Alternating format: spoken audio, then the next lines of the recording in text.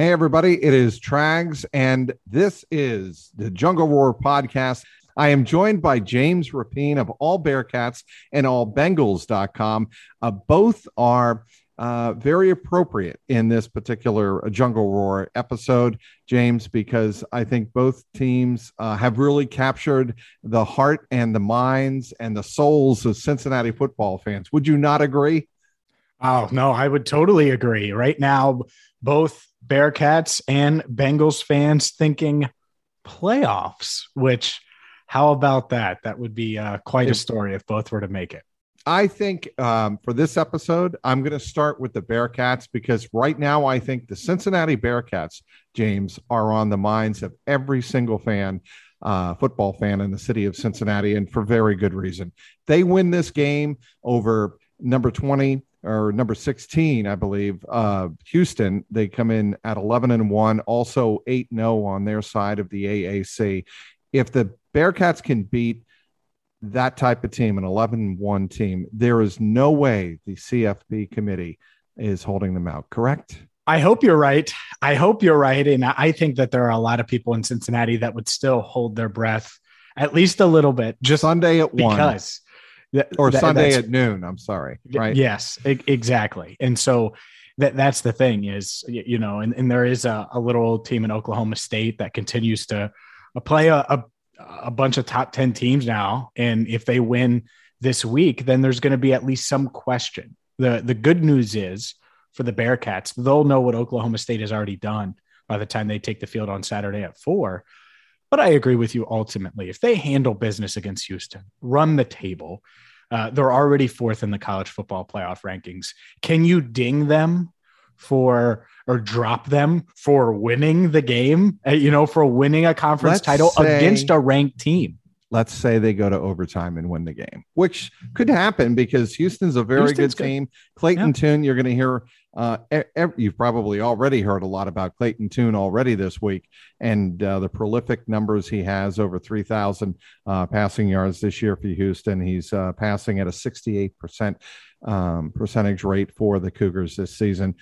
He is the real deal. But the irony of that is I think the Bearcats do better against traditional quarterbacks than they do against the Tulsas and the Navies that we've seen this year. We've seen the Bearcats defense struggle against wishbone and against unconventional offenses. They go up against SMU, a team that had a terrific quarterback, and they blew them off the carpet. Yep. It's a good point. And they're set up to do that, right? You have two awesome NFL bound corners, potentially a top 10, top 15 pick in Sauce Gardner. And so you're right that they're set up for that. And we've seen them. I mean, I was a bit surprised by that SMU result, but when you look at the matchups and in the styles, I totally agree with you. And that's the thing is that should benefit them. A home crowd should benefit them. And that's the part of it here where if you're UC, and I think we are past the point of style points. Oh yeah. But there is an opportunity for some style points here because of the opponent, because of everything. And, if I would have told you 3 months ago that they're going to barely beat Tulsa and get off to a slow start against Tulane and, all of these things Navy, that we saw. They really struggled against Navy. That game, we were on the road. It was the Ravens game. Yeah, exactly. And I'm watching that and I'm going, it doesn't matter that I didn't go down to Annapolis and cover that game and then cover the Bengals the next day. And then I start watching it. I'm getting really nervous. I'm like, they're not going to lose this game to freaking Navy, are they? Yeah. And the thing is, I talked to someone not in the program, but close to the program the day before. He's like, yeah, I think they're going to blow the doors off of Navy. But it was just the weird style. You're on the road. It's that weird stadium. It's just all of those weird things. And I think that put them in a funk a little bit. And the defense got, almost out of rhythm. And they started to feel the pressure for the first time this year. But when you play a Houston, even when you play an SMU, I think it's, we're going to show them we're better than versus a team like Navy where everybody knows, even Navy knows that you're the more talented team versus on Saturday against Houston where the Cougars think they're better than the Bearcats. They might be wrong, but they're going to go into that game thinking they're better. And so the Bearcats have to show that they're the better team. So Clayton Tune, in his 12 games, James Rapien of all Bearcats and all Bengals.com, two different sites, but does a great job for both. 244 of 355. That computes to a 68.7 pass percentage, over 3,000 yards, as I said earlier, 3,013 to be exact, 26 touchdowns, 8 picks. And the quarterback rating in college is very, very different than NFL, but still a very high one of 159.7. And if you're wondering about his weapons, Alton McCaskill in his 12 games, 162 rushing attempts, 844 yards, 16 rushing touchdowns. And he has caught a touchdown pass as well, 16 catches for 97 yards. He's really their all-purpose back. Yeah, and so this could be a shootout. This could be one of those games, especially if the defense doesn't get off to the start that they are capable of, because I think this defense could contain them. At the same time, this could be a high-scoring affair where you need Desmond Ridder in this offense, to put together consistent scoring drives. And that's the thing with this offense in general throughout the year. You've had these ebbs and flows, this up and down inconsistent play. Right. And I think this is a good preview almost of what they'll have to deal with if they do make the college football playoff. And if they do have to deal with these high end, because you can't be inconsistent on offense, then you're going to have to be on target when there are receivers open. For example, if you're Des Ridder, you can't have the weird red zone interceptions that we've seen recently. Things like that, just they can't happen. Yes, I agree. And the red zone pick that Desmond Ridder had last week was you just wanted to go, what are you seeing, Des? I mean, you're such a he's a smart quarterback, and he has a lot, to me, the way he describes what he sees, a lot in common with Burrow. He doesn't have clearly the type of resume and the the pedigree, if you will, of a Joe Burrow. I think everybody would agree with that, but he still is a very bright quarterback. But he makes some throws occasionally. And you're like, what are you seeing? Mm-hmm. Yeah, and that was one of them, because it kept ECU in the game technically at that point. And you're like, why? Even a field goal, and I know how bad the Bearcats kicking team has been, kicking game has been. They make that field goal because it's right there. And, I tell you that you throw that ball. Oh, that is what concerns me starting now this weekend and going forward. If they make the playoff, is the special teams, is the kicker. Well, if you need a 44-yard field goal, that should be routine. And for most top 10 teams, it is. For the Bearcats, it isn't. A 44-yard field goal is probably going for it on 4th down if it's 4th and 2, 4th and 3. And that can cost you against Houston. And then that'll certainly cost you, or could cost you, against the Georgias, against the Michigans, against these teams that will take advantage of that. And then suddenly you're giving their offense great field position. So, yeah, I agree. We've been waiting for that to catch up to the Bearcats at some point, and they've always been able to overcome it. Although they missed out on some style points this year with some kicking issues. And I think it's cost them some momentum in some big moments where games could have swayed their way even more. I can't even say they can, need to solve it, because I don't think there is a solution. It's just something that they're going to have to overcome. And Luke Fickell is going to, and we're going to get to him in just a second, because I can't believe I haven't talked about him yet. But Luke Fickell is going to have to really make some tough decisions if they are 4th and 3 at their 28. Yep. Let's 4th and 5 at their 28. Even 4th and 3. I mean, that's still, it's to me, it should be, all right, do we want the automatic 3 points, or do we want to extend this drive? And instead it's, do we really want to send him out there? That sucks. That's such a bad feeling. So, and not the feeling you want when you're playing in games with the stakes that they're going to be playing in potentially over the next 3 matchups. The irony, of course, of this is Cole Smith won the game against Tulsa in the AAC last year under pressure. Yeah. Right. I mean, that's, when we talk about it, and sure enough, they came up with the clutch kicks when they had to get them last year. I get concerned that they're going to go up against a Georgia team in the college football playoff, and they're going to miss a kick, and it's going to cost them the game. By the way, While we're on that subject, I would like to see them play. I want a rematch against Georgia of the Peach Bowl, and I think privately, some of the Bearcats do too. I think I could see that. Well, because there's a lot of seniors on that team who lived through that terrible loss. Honestly, it was a road game. Let's be honest. It was at Mercedes-Benz Stadium in Atlanta. Right. So it's a road game. You control the game. It should have been the biggest win in Bearcats history, essentially. And beating Georgia in a New Year's Day Bowl for an undefeated season. And they let him off the hook. I mean, that's what it is. And, the targeting penalty on James Hudson was ridiculous. But the Bearcats could have overcome it, and they should have overcome it, and they didn't. And I totally get that. And I get why a lot of these seniors, Des Ritter, who had the throw, he was open, had the throw to ice the game, didn't do it. So hopefully he gets another chance at that. Although there is a chance they move up to 3.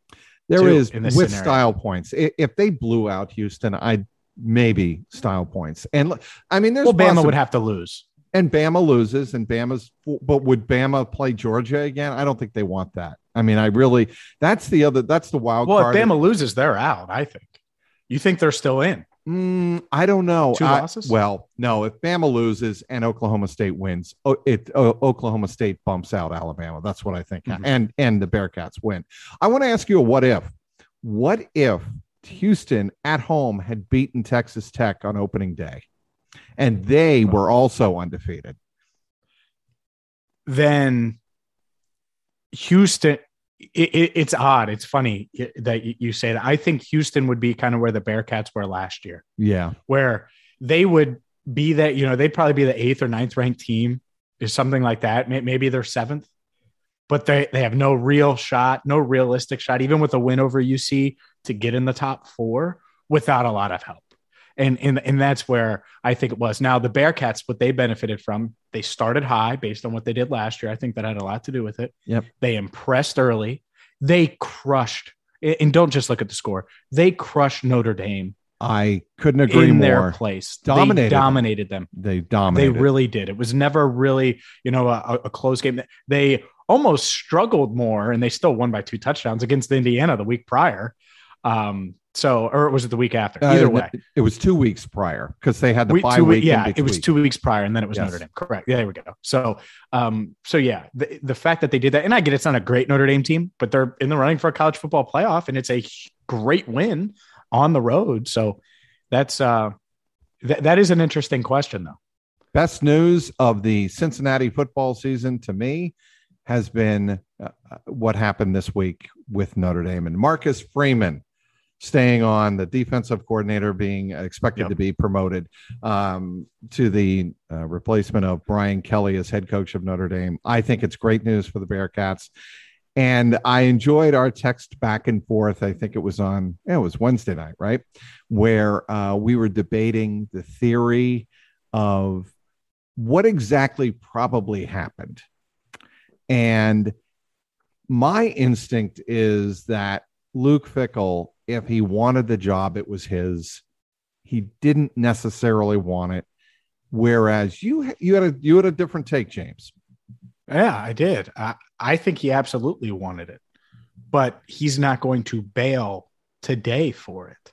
He has a chance to win a national championship and an AAC championship first and get in the college football playoff. And so that's the part of it where, he can't leave now and be there for the early signing day. I think that Notre Dame wanted Luke Fickell.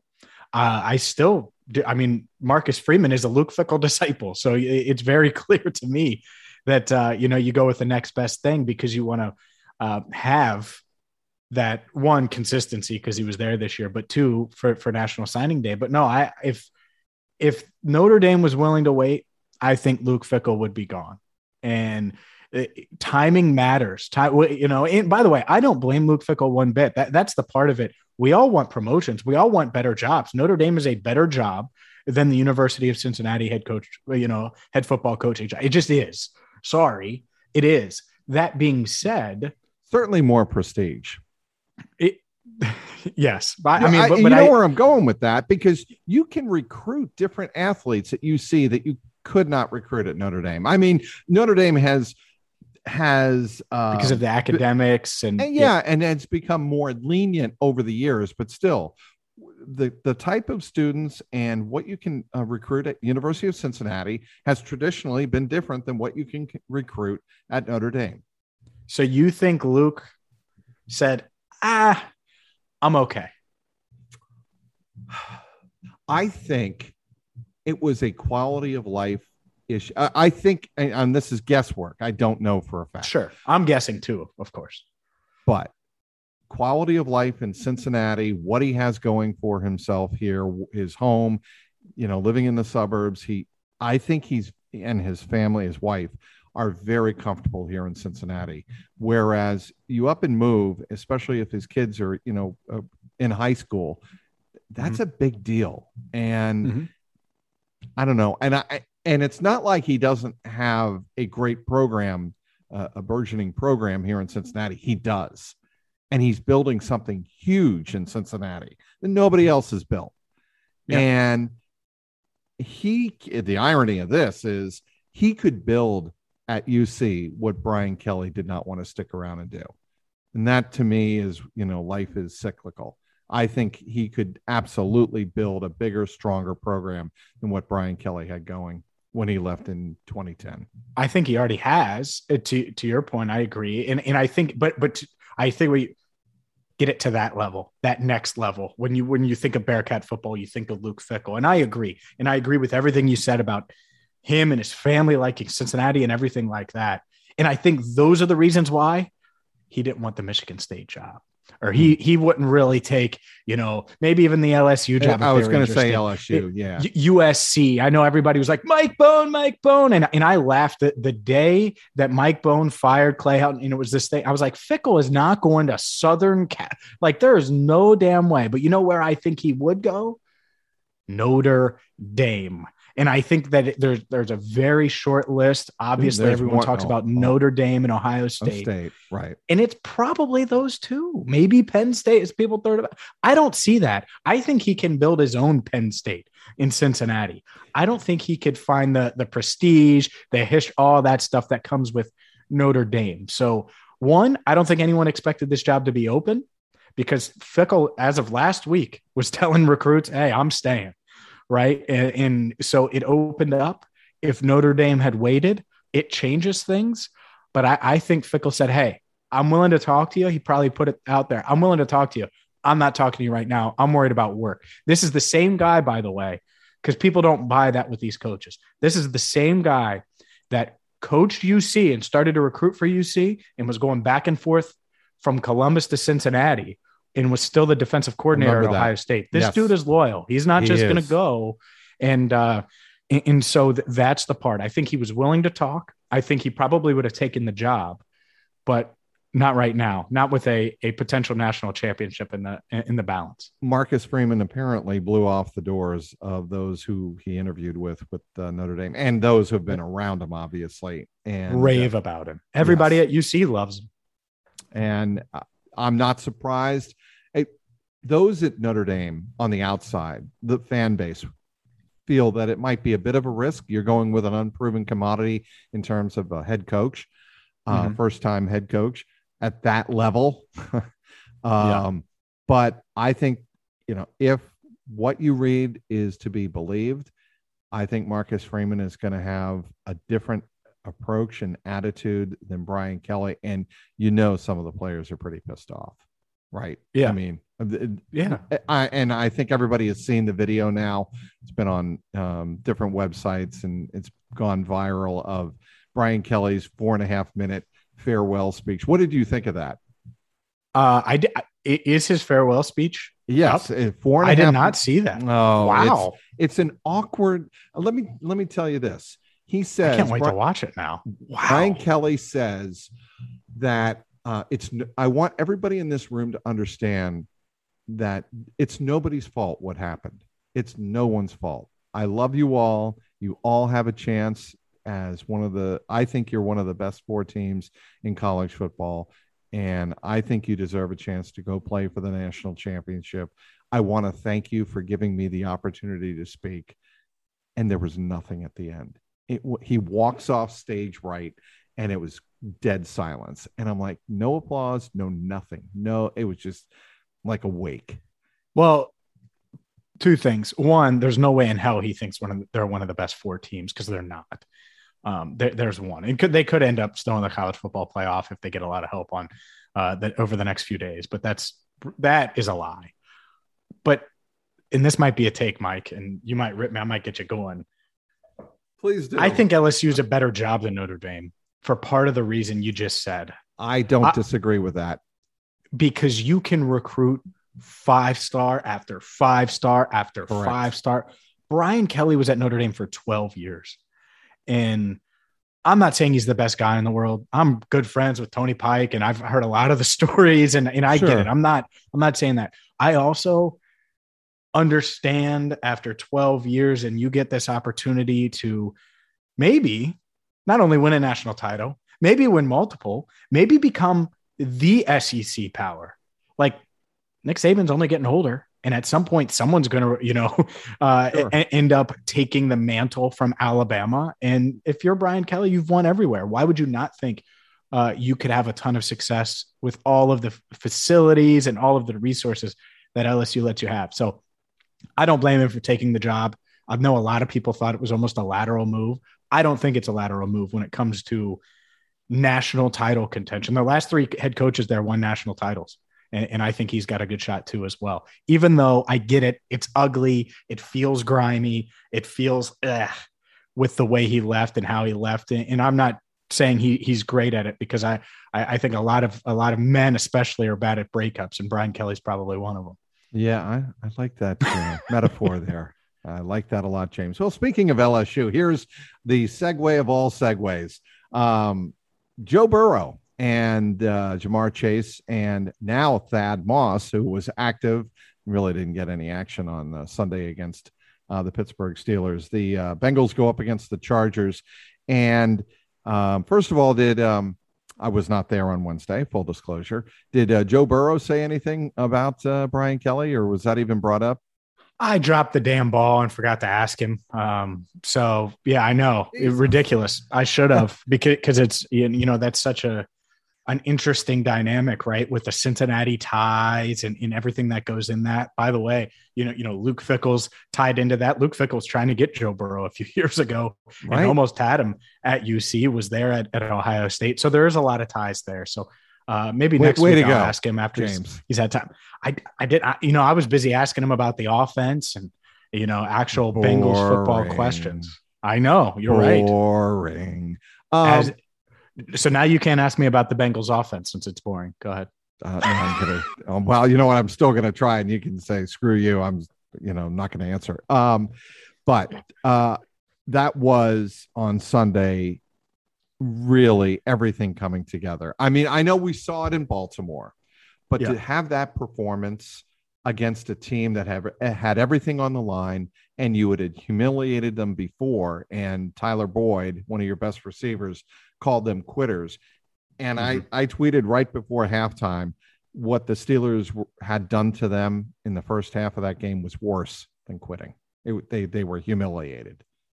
Yeah, I agree. It was very rare. The Bengals are in rare air right now in the stuff they're doing, crushing Baltimore, crushing the Steelers, going to Vegas on the road after back-to-back losses, and just handling things like a veteran team, like a winning team. Right. And not to interrupt you, but I'm going to, because it's my podcast. Gotcha. No, but they were in control of the game. Right. But that's they tough. were, but the score was close. And what I liked about Vegas was they made their breaks, they created turnovers, and they blew out Vegas toward the end and didn't let Vegas hang around. And that's almost the kind of game I expect this Sunday against the Chargers. Not necessarily a low scoring game, right, where a team's scoring 13, but where it's going to be neck and neck, and they're going to be pressed. And, the Bengals might have a haymaker and then jab, jab, jab, another haymaker. Well, guess what? Justin Herbert's got plenty of a strong jaw. And the Chargers, I think, are prepared to counterpunch, and vice versa. We know Joe Burrow And the Bengals, they're thick skulled too. So that's the exciting part. I think Sundays, this could be one of those games where it's blow for blow, turnover here, turnover there, a lot of big plays, and not just through the air, running the ball as well. Austin Eckler and Joe Mixon, two of the best running backs in the league. So it's should be an exciting one. Every time Joe Burrow throws it over the middle, I gasp. And I'm getting out of the habit now, but the reason I do this, James, is when you look at the windows he's throwing into over the middle. And for instance, last week, a couple of times to T. Higgins on crossing patterns, shallow crossers or intermediate, right where the linebacking core is. I really I look back on the film or the replay in the stadium and go, oh my God, what a narrow window. And he's doing that and without hesitation. And that to me shows me that the guy is fearless. He has the total ability to forget any previous mistakes and say, I can make this throw. I'm going to make it. And there's no hesitation. And to me, that's a huge thing you want to see in your quarterback as a leader. For sure. There's no doubt. There was one throw last week specifically, and you mentioned it was to T. Higgins. And I think we were all like, oh my God. It was on third down too, I believe. Yeah. And there's a corner, linebacker, safety, and I think another linebacker. I think it was in between 4 Pittsburgh Steelers. And boom, there's T. Higgins. And I think there's ultimate trust right now. He trusts his receivers are going to be where they need to be. He trusts his arm. And, is going to be accurate and strong enough to get it in some tight spots. The other throw to T. Higgins, it wasn't over the middle, but the 32-yard touchdown. Yeah. He released it, and Higgins isn't even with the cornerback as he's going to throw it. And that to me is man, that there's just ultimate trust to win in, one-on-one matchups or be in the right spot. And, I think we're going to see he had an interception last week. I think we're going to continue to see those interception numbers decline. He's got 1 in the first 2 games of the bye after they have 11 at the bye. He had 20 touchdowns, 11 picks. That's correct. Yep. So now he's at 12. So we'll see now if that percentage starts to drop some, because I know that's a point of emphasis for him. But and Zach Taylor and Brian Callahan will tell you this. You've got to accept some of those mistakes with the kind of quarterback you have in Burrow, who is fearless and is going to try and make those throws into windows. It's not like he doesn't know what he's doing. It's that sometimes you try to make the right play and the opponent makes just a better play. And there have been those. And, and I think Zach has done a great job this year of kind of having Joe's back quite a bit. And, not throwing Joe on there have been a couple of times where he said, we can, whenever you hear Zach Taylor saying we can learn from that is a mistake that Joe is on Joe. Right. We've heard that a couple of times, but for the most part, he and Zach and Callahan have been very good to Joe. And I think Burrow appreciates that a lot. Yeah, I agree, because he's still a second-year quarterback. There's still going to be throws that he's either testing out or that he is going to learn from. And he is going to realize, all right, well, we're up multiple scores on the Ravens and they hit me with a 0 blitz and I'm supposed to throw it up to Jamar Chase here, but he's double covered. And I don't know if on my back foot, I can get it to that back pylon. So you know what I'm going to do? I'm going to just throw it out of bounds, or I'm going to just throw it underneath the P-Ron. He's going to get 6 yards and we're going to kick a field goal and end the game. Those type of situations where, he's still learning and figuring out all right, I can do this, I can't do this, or he just straight up makes a mistake. And I expect those mistakes to become fewer and get smaller to where there aren't many, because I think he can be so damn good. He's only played just over 16 games, and I think he's the best quarterback from that draft class and is going to be the best quarterback on the field Sunday. We'll see. I know how great Herbert is, but I think he is. I agree. And a colleague of ours, Ben Baby of ESPN, kind of teases sometimes me about Joe Burrow because I think that Burrow does, when he is called upon, he is a great game manager. And, Ben is like, you don't draft a number one overall quarterback to be a game manager. And I'm like, I couldn't disagree more. I've gotten like veins in my neck stick out because Ben knows he's teasing me. He knows how to get under my skin and tease me. And so do you. He's the only one, not me. I don't know how to do that. Yeah, you do. But anyway, Ben gets under my skin because he calls Joe Burrow that great game managing quarterback. And I'm like, there's nothing wrong with that. If you make the right decisions and hand off to Mixon when they have a light box, that's what I want to see from the quarterback. Or if your offensive line is showing, which it hasn't done a lot this year, to be frank, obviously, but when your offensive line is showing that it's dominating the line of scrimmage, then go with runs, go run heavy like you did on Sunday. Yeah, no, I think that's probably the plan this week. But the beauty in Burrow, and the thing I would counter Ben with, and anybody that talks about game manager, well, yeah, Joe Burrow can do that, and he's comfortable doing that. And, so is Tom Brady, and Peyton Manning was, and, great quarterbacks are comfortable doing that. But we're not talking about Joe Mayfield here, as in Baker Mayfield. Right. Baker Mayfield is a game manager. He is the number one pick. That's a game manager. And by the way, his arm is better than Burrow's. It's stronger. But the difference is Burrow's smarter pre-snap, more athletic, is so much better anticipating and reading and all of the things that make him special. And so if he gets into a shootout, well, all right, well, game manager be damned, let's go. Or if he's down 14 to Jacksonville, just put the ball in my hand, right? And I think Sunday might be that. It might be a game. It depends on what the defensive front is showing them. Well, what I mean is the Bengals might look up, and let's say the Chargers receive the kick. The Bengals defer because that's what they'll do if they win the toss. Herbert goes down and scores. And then for whatever reason, Burrow and the Bengals go 3 and out, which we saw a lot early in the season on their first possession. And then Herbert goes and scores again. Well, I don't think the game's over there. And for game managers, it's pretty bleak if you're down 14-0. I think he's capable of getting them back into the game, even though he couldn't do that against Cleveland, because that's just a really weird matchup for the Bengals. So defensively, what do the Bengals have to do to be successful against Herbert and Eckler? Oh my God. That's a tough I'm more scared of Eckler. I'm more scared of Eckler. I'm glad you mentioned Eckler. I think he's going to give these linebackers fits. Are you trying to catch him out of the backfield, and the way he, can catch the ball and run every damn route in the world. But no, Herbert can make every throw. Okay, let me just throw this at you. If you're that afraid of the linebackers getting caught in coverage, then go dime, or go big dime, go big nickel. Get more speed on the field defensively. Mm-hmm. And I've said this all season long. I think Lou Anarumo has had a great year, not a good year, a great year scheming up and assessing what he has on the field for the most part. So who are you going with? Ricardo out? You're going to do more Ricardo? You're going to put Bell in the box? I would put Bell in the box.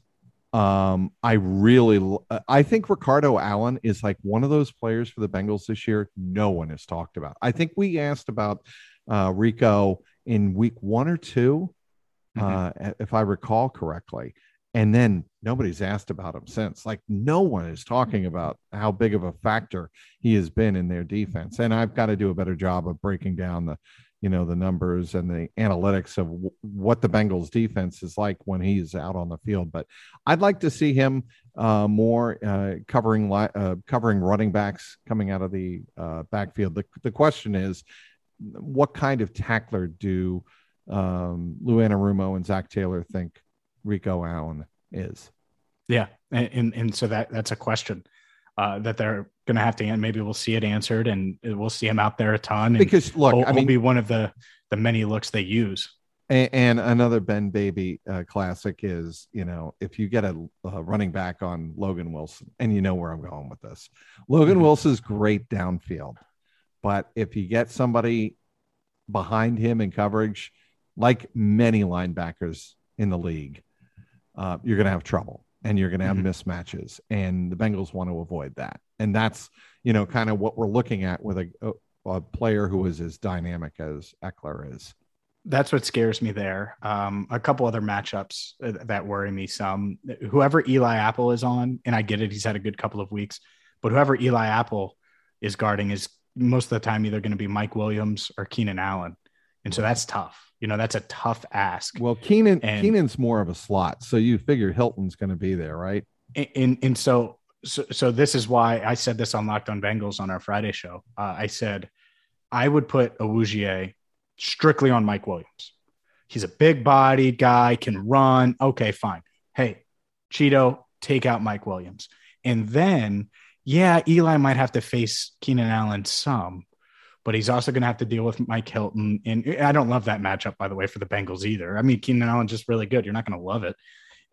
But that way it's not, hey, Eli, guard Mike Williams for 55 snaps, because that could just be, that could be tough. And then the other matchup that I think is worth mentioning is Trey Hendrickson, Rashawn Slater, 10.5 sacks versus rookie phenom that I have Chargers fans telling me how the Bengals got it wrong. They should have taken Slater and not Chase, which I can't believe we're back in April. I had to deal with that this week. It's hilarious because that's ridiculous. The Bengals offense is great with Chase, and he's a big reason why they're winning. But I think that's going to be a big matchup, because if the Bengals are going to get some pressure on Herbert, it's probably coming from Hendrickson. I like the way the defensive front is playing. Again, you're talking about Trey Hendrickson, who already has double-digit sack totals, right? I mean, he's already at double-digit, 10.5. And, what do you think of Sam Hubbard's play this year? I think it's gotten progressively better. I know he did not have the production numbers in the first half of the season that he probably wanted. But I think he sets the edge very well. And I don't think he's been exposed. Let's put it that way. I don't think people are killing him. No, I think, and I know that sounds like, praise by damn, whatever the expression is. I know what you're saying. Long day.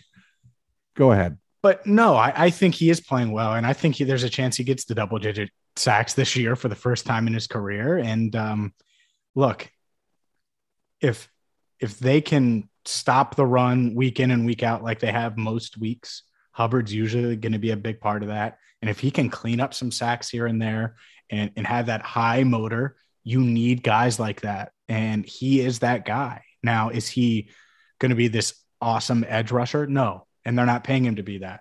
But they are paying him to be elite against the run and to clean up sacks and get them when they're there. And I think he's done a good job of that. And he's showed up. I mean, he's had sacks in big games. That Baltimore game, he was great in.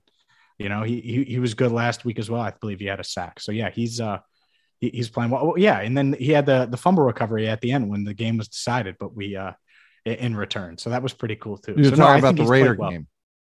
Yeah, that was 2 games ago, right? Yes, they all that's where he ran out of gas. Yeah, they all bleed together. Yeah, run out of gas. That's damn by faint praise is the expression I was trying to come up with. I was bumbling around. All right. Quick injury notes.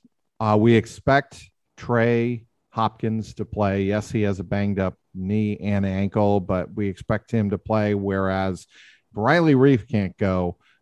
Isaiah Prince is the guy, and he's been a very good, I think, third tackle and valuable third tackle for the Bengals this year. And so if that happens, you're talking about the 6 offensive line sets probably out, when you go big. I don't think they're going to, maybe they use Jackson Carman or Fred Johnson. Yeah. I just don't see it happening. And yeah, Fred Johnson would be active in that scenario, but I don't think you're putting him in that Isaiah Prince role. So that changes their offense a little bit. And not only that, whoever is playing right tackle, whether it's a hobbled Riley Reef, whether it's Isaiah Prince, you got to deal with Bosa. And Joey Bosa is an animal. He's one of 2 guys that you need to pay attention to on this defense. Really, we haven't even talked about him. Go ahead. Joey Bosa, Derwin James. I mean, the Bengals love Derwin James coming out of the draft. He almost fell to him. He fell to 17. That was the Billy Price draft. Man, you wouldn't have those are the 2 guys. Look at it this way, guys. You wouldn't have BJ Hill if you didn't draft Billy Price, who's playing great. Hill and Reeder have been animals on the interior of that line. There's no doubt about it. And the thing that encourages me, and we're going to wrap it up here, James Rapien of all Bearcats and all Bengals.com, is we have so many unsung heroes on this defense. That's a very, very good sign. That means you're not expecting Trey Hendrickson to go out and have 4 sacks every single freaking game. You don't need that.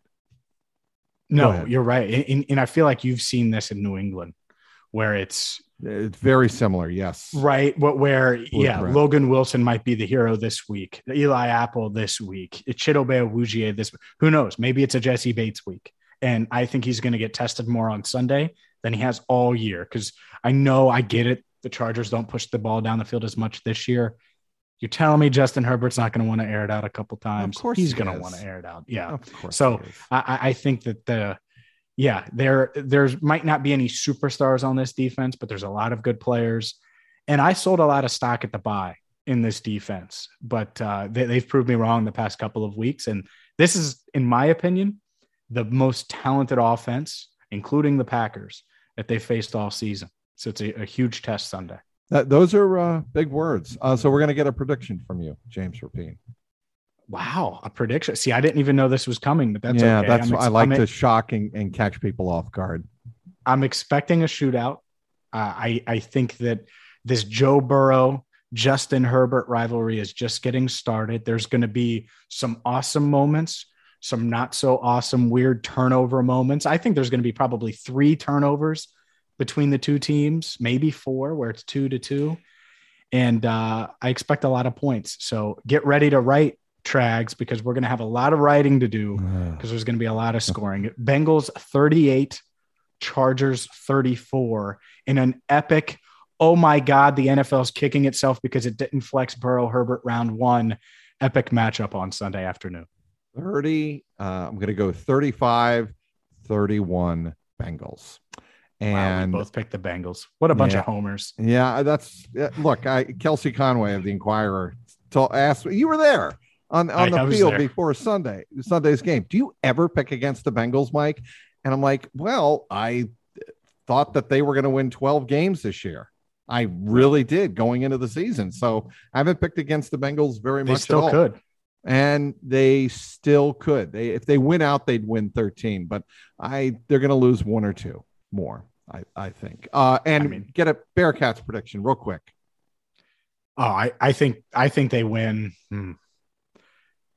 30 to 20, something like that. I think it'll be. Yeah, I don't think it'll be crushing. I think it'll be a good win. What do you think?